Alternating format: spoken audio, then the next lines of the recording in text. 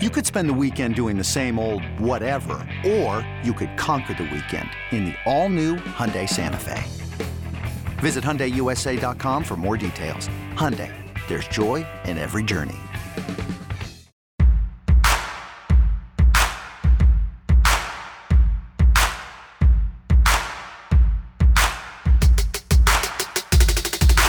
The second to last edition, at least this season, of BetQLU presented by BetMGM, the king of sportsbooks. And BetMGM, of course, gives you a $600 risk-free offer. Open a BetMGM account using bonus code ELI600. That's Eli, ELI 600. And your first bet is totally risk-free, up to $600. BetMGM offers the ultimate sports betting experience with innovative parlay selection features, special odds boost, daily promotions, and much more. Turn game day into payday at BetMGM. Download the app and sign up today with promo code, again, ELI600 to get that $600 risk-free bet. And my man, Thomas Casale at the Tom Casale, might need a risk-free bet if he's going to bet either of these games because, man, it is a tough time finding value with Houston Baylor, and we'll get into that game in a little bit, and UCLA and Gonzaga, just in terms of the line and in terms of the matchups. We touched on this before we got going.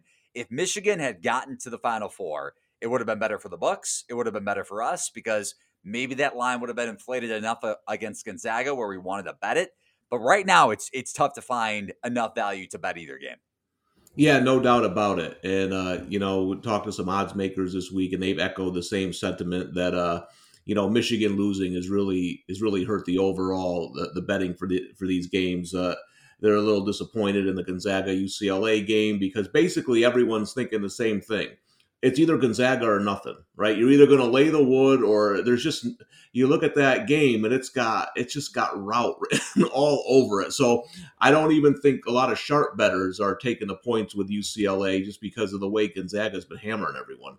No doubt. The only way, we'll save that. That's the second game of the two. So we'll save a little tease there. We'll save our breakdown for UCLA Gonzaga in a little bit. But kicking off and tipping off with the Baylor Bears against the Houston Cougars and pulling these odds up on BetMGM right now, the king of sportsbooks. Baylor is up to 5.5. So Baylor minus 5.5 against the spread, total of 135, and Houston is plus 190 on the money line. I posted a breakdown of this game that I know Tom will have up over on BetQL and his breakdown for the Final Four. I went back and forth on Houston Baylor because Houston's run to the Final Four, it's definitely a credit to that, the path to get there. You beat Cleveland State. You beat Rutgers, the toughest matchup they had in that region. You beat Syracuse, which was a great matchup for Houston. And then you beat Oregon State, which gave Houston a game in the second half when Tinkle went to that 1-3-1 zone.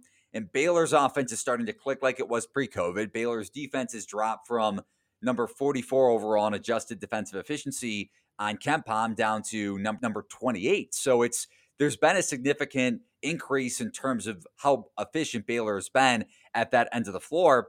But my thing is, when I kind of dig into this game, Baylor's ball pressure is going to give Houston opportunities to crash the glass. Not only is Houston such a good offensive rebounding team on its own because of its ability to find gaps and its commitment to getting to the offensive glass, but the way Baylor pressures the ball and the way Baylor's defense sets up with that no-middle defense, it's going to give Houston lanes to get offensive rebounds. Yeah, no, and we mentioned on our, instant reaction Final Four show about Baylor isn't the best rebounding team, but they are better than Oregon State and Syracuse. So I think that's going to present a little bit more of an issue for Houston.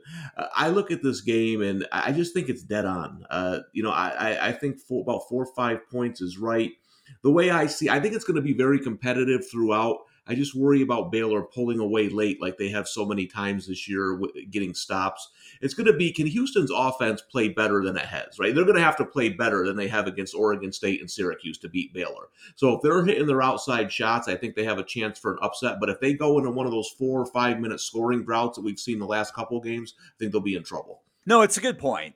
Marcus Sasser, Quentin Grimes, and Grimes is going to have to deal with Davion Mitchell. One of those guys, Dejan Jarreau, whoever it may be in terms of Mac, outside shooting for Houston. one of those guys is going to have to hit a big shot down the stretch. But I think we're both in agreement that this game is going to be close. Even if Houston has, they're due. Like, they're just due for a scoring drought every game. It's not like they haven't had one over the last 4 games, and it's bound to happen this game. Their offense is inefficient enough. It kind of reminds me of, and I kind of hate this comparison because Texas Tech was more efficient the year they went to the title game and nearly beat Virginia. But in the middle of conference play, and even during the tournament at times, Texas Tech went on a scoring drought. You had Moretti. You had, who was that number 13? They had a really good shooter. I'll pull it up in a second. They had Jarrett Culver. They had good scores at the wing position and at the guard position, but they had issues sometimes scoring in the half court when they weren't getting offensive rebounds with Tariq Owens, and they weren't able to get to the basket and set up 3-pointers, which is what Houston wants to do. And Baylor's 3-point defense is going to mitigate that. But to me, these guards, the other key to this game, Houston doesn't turn the ball over. So Baylor's forced, I looked this up, 69 turnovers in its last 4 games, 69 turnovers. But Houston's guards are much better than what they faced during that stretch, right? Yeah, no doubt about it. And, that is one thing that Baylor excels on is those easy buckets. One thing I think is going to be interesting in this game is Houston, if they have chances in the second half, they have to take advantage of them. Arkansas had a couple of chances in that game where if a 3 had gone or, they missed a chance for an alley-oop. Like, when you get those opportunities in the second half in a close game against Baylor, you have to take advantage, because if you don't, sooner or later, they're going to make you pay. I think everyone agrees that Baylor's been the consensus number 2 best team in the country all season. So when you get those opportunities like Arkansas had, you have to take advantage of them if you're going to pull an upset. I think the best comparison to Houston being able to hang around in this game is Villanova. Going back to the Sweet 16 when Villanova was up, I think up by 4 with about 12 minutes left. Brandon Slater goes down with 10 minutes to go with the injury, and he was Villanova's best on-ball defender. And then Villanova started turning the ball over a lot without Gillespie. Houston doesn't. Like, that's again, the difference maker to me in the Cougars being able to keep this thing within 2 possessions. Even if they go through a little bit of a scoring lag, even if Baylor hits a couple shots. And the other thing for Baylor is Jared Butler going to show up? Because it's not an effort thing. His shot just hasn't dropped the last 3 games. Maybe it does in this game in a new arena. But if Houston down the stretch is hanging around, they're not going to turn the ball over. Their offense can get stagnant, but they have really good guards that can handle the ball and get to the rim and at least attack inside the arc and maybe get to the free throw line. Again, with Sasser, Grimes, Giroux, Mack off the bench. I like this guard depth enough for Houston where I think 2 possessions is high enough, even with their inconsistent offense for 2-3 minute stretches at times. Yeah, and the other thing, the reason I am not betting this game and why I think Houston can cover is that this could be one of 2 games. It could be 58-55 or it could be 85-82. And I think both teams can play either way, right? So that's why I think Houston does have a chance to cover, because no matter how the game goes, they're adaptive playing that style. You look at the other game, like, if Gonzaga's got 80 points, UCLA is long gone, right? UCLA can only win one specific way, where Houston, I think, can play either style and still be in the game. No doubt. On the other side of the ball, too, Houston has one of the best 3-point defenses in college basketball. They're giving up a bottom 15 opponent's 3-point percentage, and Baylor has the number 1 3-point percentage in the country, a bottom 110 opponent's 3-point scoring rate. If Houston's able to keep this in the half court and keep Baylor from leaking down in transition because of A, limiting their own turnovers, and B, getting offensive rebounds, creating second chance opportunities, finishing around the rim, and getting to the free throw line. And Baylor can be had from the free throw line. They can get in foul trouble. We saw that a little bit in the Arkansas game, and we saw it late in the first half against Villanova. So if those 2 or 3 things come to fruition, Houston's covering this game. They're keeping this. They're able to hang around within 2 possessions. That's why when I wrote this up, I said I'm looking for the 6. And maybe Baylor money comes in on Saturday morning and this thing gets as high as 6. 5.5, I think, is still bettable, but 6, I would love to get a full 2 possessions. Yeah, a couple of things. One, I do think this line could move because the Gonzaga game's drawing so little money. I think most people are going to end up betting this game. So it'll be interesting to see where that money goes on Saturday morning. And, if you put a gun to my head, I would lean the over here. I don't have any great stats for you. But I have a feeling both teams are going to be hitting shots in this game. I think we're going to see a fun game here. Like you said, Houston's kind of due to have a good offensive game. So I would lean over here in a fun competitive game that goes down to the final 5 minutes. So for Baylor, Davion Mitchell over under 13.5 points. Jared Butler leading the way over under 15.5 points. Same thing, same number for MaCio Teague. For Houston, Giroux and Sasser both at 12.5. Quentin Grimes at 16.5. I think the best bet to make if you're looking for something for Houston, I think Gorham over under 7.5 rebounds is probably right, even though he could get double digits, could get a double-double easily because of how good he is on the offensive glass. But Baylor matching him up with Vital or Tom Watachua, that's a lot of size. Houston is going to need their guards to step up and their wings to step up in terms of getting offensive rebounds and second chance opportunities. Giroux, in terms of rebounding rate, has a 16.7% rebounding rate, which is the highest among guards, and is right there with one of Houston's bigs, actually, a little higher in terms of percentage points, Fabian White. I think that rebounding total for Giroux is a little underinflated. Yeah, I see your point with Giroux. I kind of like Gorham a little bit over rebounds. He's in there. He does the dirty work. I think he's one of those guys who doesn't get a lot of love, but I think you're right that he's going to be a key to this game down low. The other play I really like is Sasser over 12.5 points. I don't know why. I think he's going to have a big game. Those are the two. If I'm going to bet this game, I'm going to do it more on player props because I don't like the side or total. So I'm going to go the over Gorham rebounds and over Sasser points.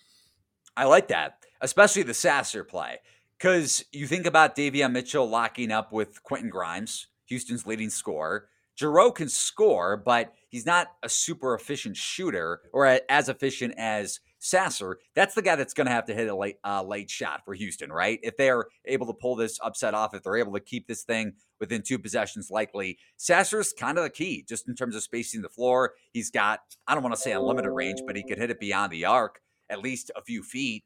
So Sasser is a key offensively. Fabian White too, because Baylor runs that no middle defense. So if you can at least get to the ball to the free throw line and present some sort of depth in terms of stretching the floor, Fabian White can hit that mid-range jump shot. He came back from the ACL injury going back to the beginning of the season, hit some shots against Syracuse in the second half that allowed Houston to stretch that lead to double digits. I love that guy. I love that guy's game. I probably would have bought a future at the beginning of the season on Houston if he was healthy. That's the key. If Houston can space the floor a little bit, inside and outside the arc, they're going to have a shot down the stretch.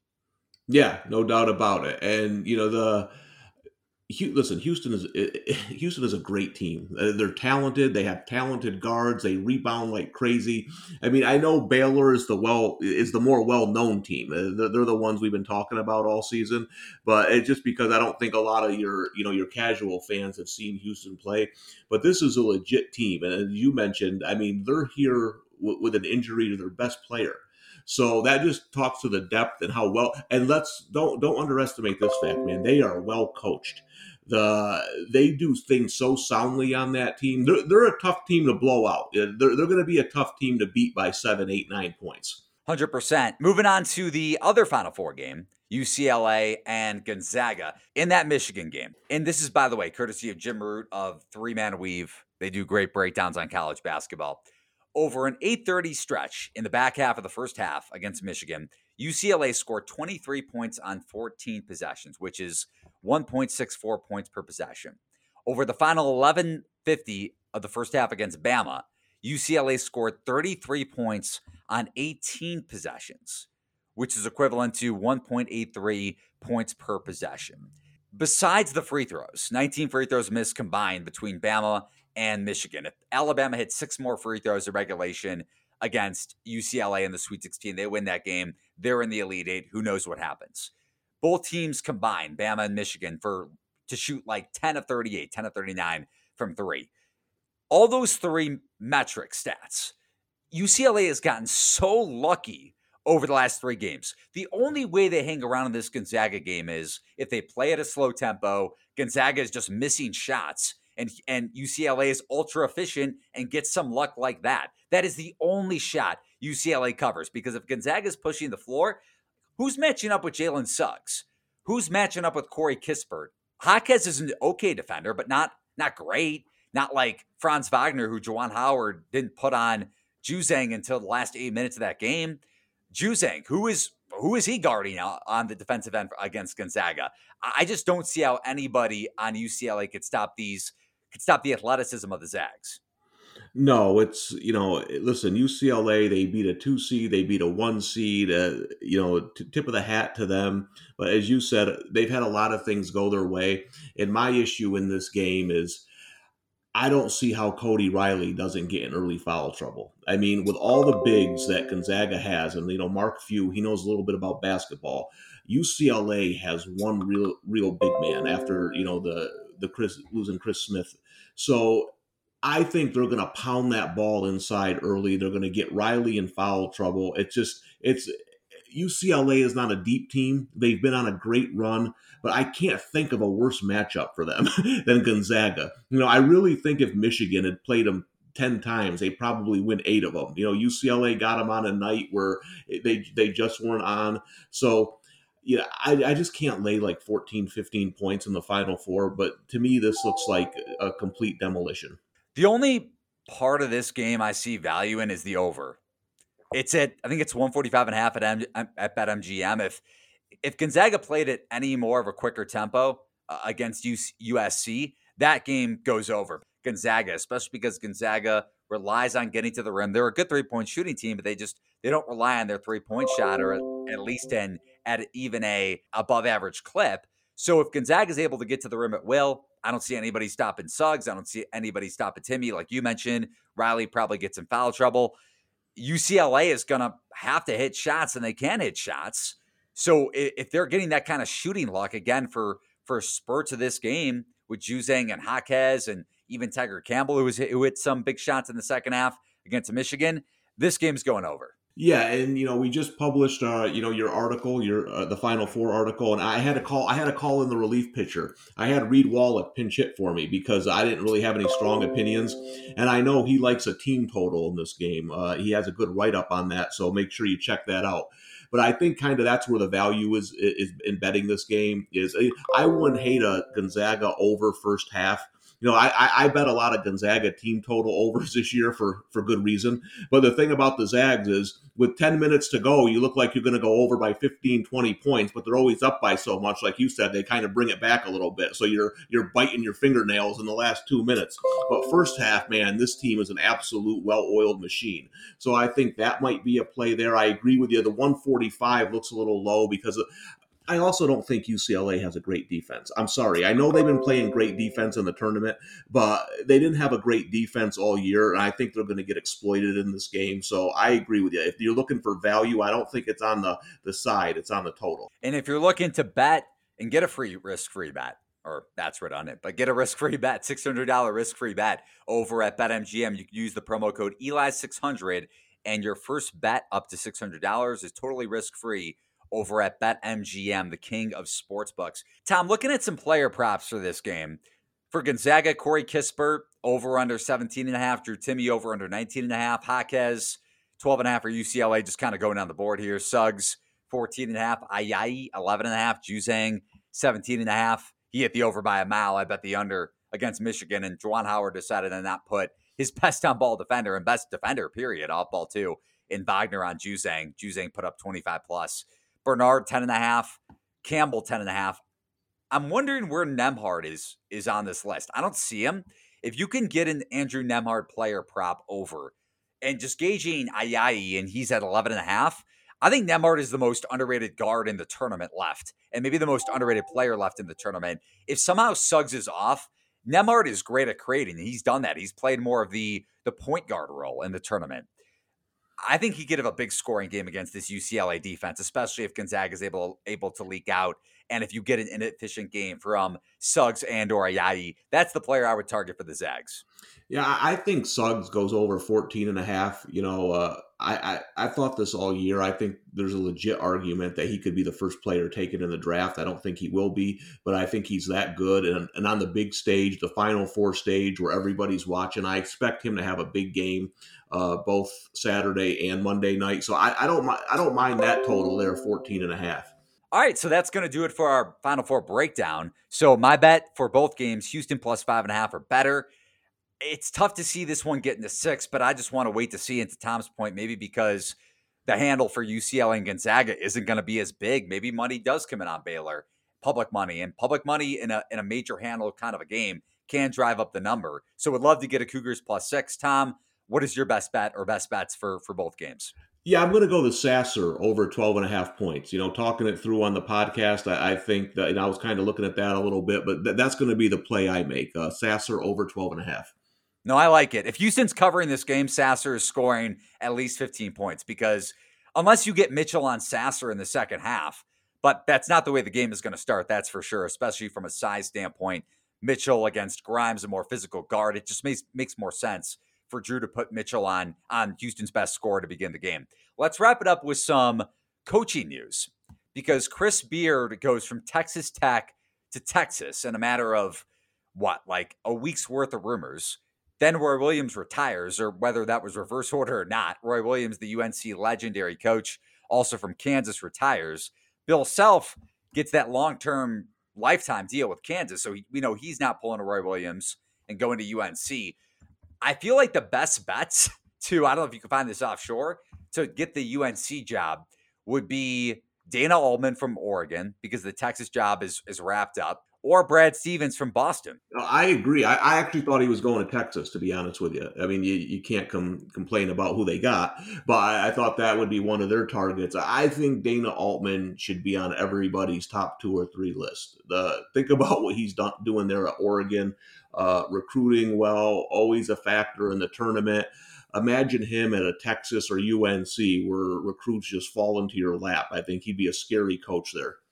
Yeah. And right, the way he recruits, his assistant just went, or associate head coach just went to DePaul. Hopefully that works out for DePaul, even though I literally hate DePaul. But maybe it'll work out for the Blue Demons. Maybe they'll finish in 6th place next season. Maybe they're looking up 8th place, baby. Right, you can only go up from here. Yeah, Altman makes sense for UNC. I think we're on the same page there. Like his style of what he could bring to that sort of a program with that 2-3 matchup zone and the ball pressure is something they haven't really had under Roy Williams. Let's face it, Roy Williams has been an offensive-minded coach. And UNC's had some solid defensive teams when they were elite, when they were winning titles with Tyler Hansborough. Ty Lawson was on that team. And when they beat Illinois back in 2005. So he's had some solid and elite defensive teams. But over the last decade, when UNC hasn't been title good, like going back to 3 years ago with Kobe White, they were a great offensive team and not a great defensive team. So that's sort of a style, and having it brought to Chapel Hill would make a lot of sense. Yeah, and think about this.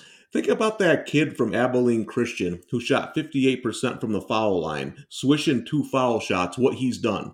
He has caused all this coaching chaos. He got UCLA to the Final Four, because I'm telling you right now, Texas pounds UCLA. I don't care. I don't care. They pound UCLA.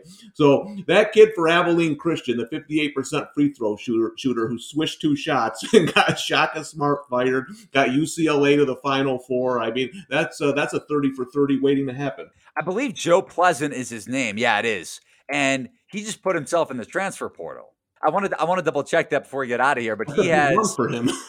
Right. It's been a heck of a month. You get Texas's coach Shaka, or presumptively can. Now he's over to Marquette. Chris Beard at Texas, like you mentioned. Now who the hell knows what's going to happen? Abilene Christian's coach could go to Right. Texas Tech. That would make the most sense. And I know we're joking, but think about it. If Texas wins that game, who's to say they don't go on a run? I mean, we saw UCLA barely win a game against Michigan State, right? And then they won. So I think that's an interesting development how that all turned out, because I think Texas was set up, and I know you agree, set up well in that region if they got by that first game. So that would have been interesting. The worst game Matt Coleman has played ever in his career. I won't even go on about it because we spent 15 minutes on a previous podcast ranted about Texas. But that'll do it for the Final Four podcast, man. At the Tom Casale is where you can find Tom Casale on Twitter. Myself, Eli Herskovich. Subscribe to the BetQLU podcast, what we're on right now. Subscribe, rate, and review. We appreciate all your support over the last few months. When we launched the podcast, it really does mean a lot, and it really does help boost the podcast. So be sure to subscribe, rate, and review to BetQLU wherever you get your favorite podcasts. You can also go to BetMGM, the king of sportsbooks. Use that promo code Eli600 for the risk-free bet up to $600. Download the BetQL app today. Subscribe to BetQL, a great resource to get all the sharp edges and all the data and all the information you need. 5-star bets to help you beat the sports books. Tom, any last words before we get out of here? No, I want to thank everybody for coming along with us all season. It's been a great year. I'm looking forward. I think we're going to see, even if Houston covers, I think we're going to see Baylor and Gonzaga on Monday night. Was supposed to happen in December. We get the heavyweight fight for the championship. I can't wait.